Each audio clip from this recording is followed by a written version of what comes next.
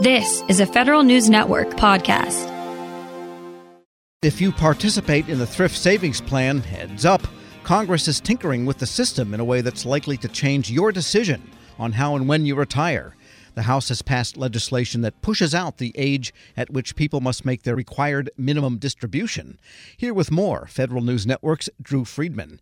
All right, Drew, let's begin with what's in this bill. What's this all about? Sure. So there's a lot in this bill that's going to affect employee retirement distribution changes, and a couple of those things affect Thrift Savings Plan participants specifically. The first part of it, as you mentioned, is changing the age for required minimum distributions, or RMDs.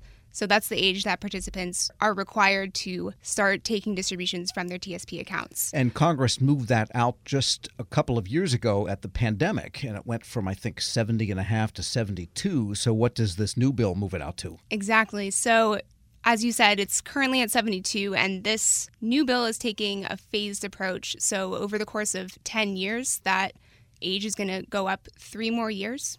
So it'll end at 75. Got it. So the treadmill then for those close to retirement is going to keep going for a while. Tell us specifically how that timeline is going to look. So first, the age is going to go up to 73 from 2023 through 2029. From there, it's going to increase to 74 for the years 2030 to 2032. And then finally, from 2033 on, it'll be starting at 75 for those required minimum distributions. Got it. So for the younger federal employees or those in mid-age that aren't going to see those ages for a while, it really leaves the money in much longer to keep accumulating and growing. So that's a good thing, I guess. And what else does the bill affect? How else does it affect the participants? Sure. So there's another part of the bill that is going to make changes for those participants, and that relates to catch-up contributions. And as a reminder, the catch-up contributions are made above the maximum contribution limit per year, and that's to help participants who want to catch up on retirement savings if they need or want to. People that had earlier not put in that amount, and now they can make it up later, even though they're above that particular year's maximum. Exactly. And starting in 2023, the bill says that all catch-up contributions to the TSP must be made to Roth accounts. Currently, those can be made either through Roth accounts or pre-tax, so this will change that for participants. And another thing that the bill is changing is that it's going to increase the catch-up contribution limit to $10,000 for those who are between 62 and 64 years old. So that's going to start in 2024 for that age group. And currently, that sits at $6,500 above the maximum contribution limit. So that's something to keep in mind as well. All right. And what does the Thrift Savings Board, or what do people say this really means? If you add up all of these provisions, later contributions, they have to be Roth, later minimum distributions. What does it all add up to? Yeah. So as you said earlier, it's just down to the core. It's people have more time to save up before they have to start taking that money out of their retirement accounts. So 10 years from now, that's 3 more years added. And that's on top of the first version of the Secure Act, which already raised it. That's going to be especially impactful if you're getting close to retirement age. It might affect how or when you retire. And another thing to think about is lawmakers are also mentioning through the bill that there's a lot of market uncertainty right now with Russia's invasion of Ukraine.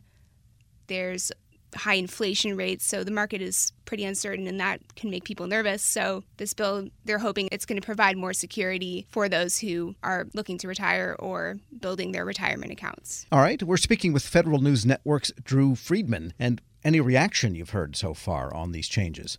The bill was passed by the House on March 29th, and it was almost a unanimous vote, so 414 to 5. It's bipartisan legislation. And that's the House. What about the Senate? So for the Senate, there's a couple things in there that are related to this House bill. It's unclear which one is going to be paired with it, but ultimately something will come out of this, and it's just a matter of time seeing what the Senate's going to do with this. But it looks like the sentiment in the Senate is equally bipartisan for changing this. And by the way, this all applies to people that have IRAs in the private sector also, correct? Yes, absolutely. So it affects TSP participants, as we've been talking about, but it also applies to anyone with an employer-sponsored retirement plan. Right. So if you're a working stiff, this is going to affect you, basically, is what we're seeing here. All right. And any reaction to this so far, say the TSP board? The biggest thing for the board is that they're looking at the implementation date. The turnaround time for the first version of the Secure Act was pretty tight, and they're trying to see if they can get a little bit more wiggle room on that. They had some implementation challenges during the first version, and FRT-IB's Director of External Affairs, Kim Weaver, talked about the implementation date at the board's monthly meeting. We had earlier reached out on this bill just to share our concern about the implementation dates,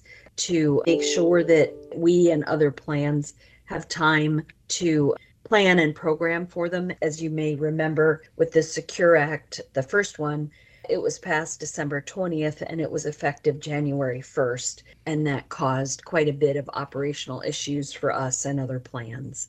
So we're working with those staffs to determine the changes in the effective dates. And that's the Federal Retirement Thrift Investment Board's Kim Weaver getting email during her discussion with you, even as this was all happening. People are asking her questions. And of course, you mentioned, Drew, the volatility of the market, and it dropped really. I mean, it's a bad year generally. Review for us the returns of last month, of March. Those rates of return for the TSP was kind of a mixed month. The Elk income went up by 0.49%. The G fund went up 0.17%. The F fund dropped 2.73%, C fund up 3.72%, the S fund went up 0.9%, so almost 1%, and the I fund dropped 0.33%. All right, so not that bad, actually better than most funds did. It's actually looking better than it was in January and February. And of course, the Russian situation has a lot of people trying to divest from Russia and not do business with Russia and not buy Russian vodka or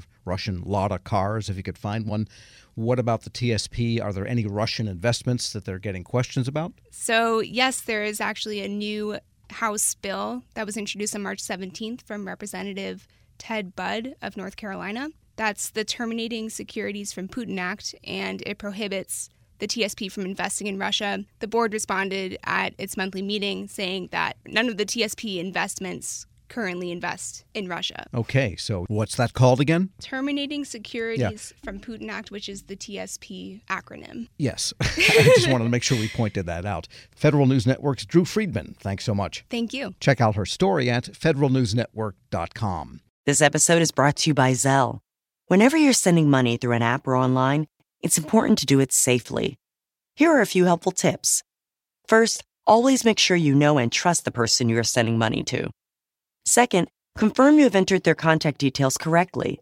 And finally, if you don't trust the person or your recipient is rushing you to send money right away, think twice before sending money through an app or online.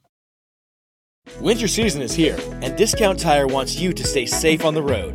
Get 30% shorter average wait time when you buy and book online at DiscountTire.com. Discount Tire. Let's get you taken care of.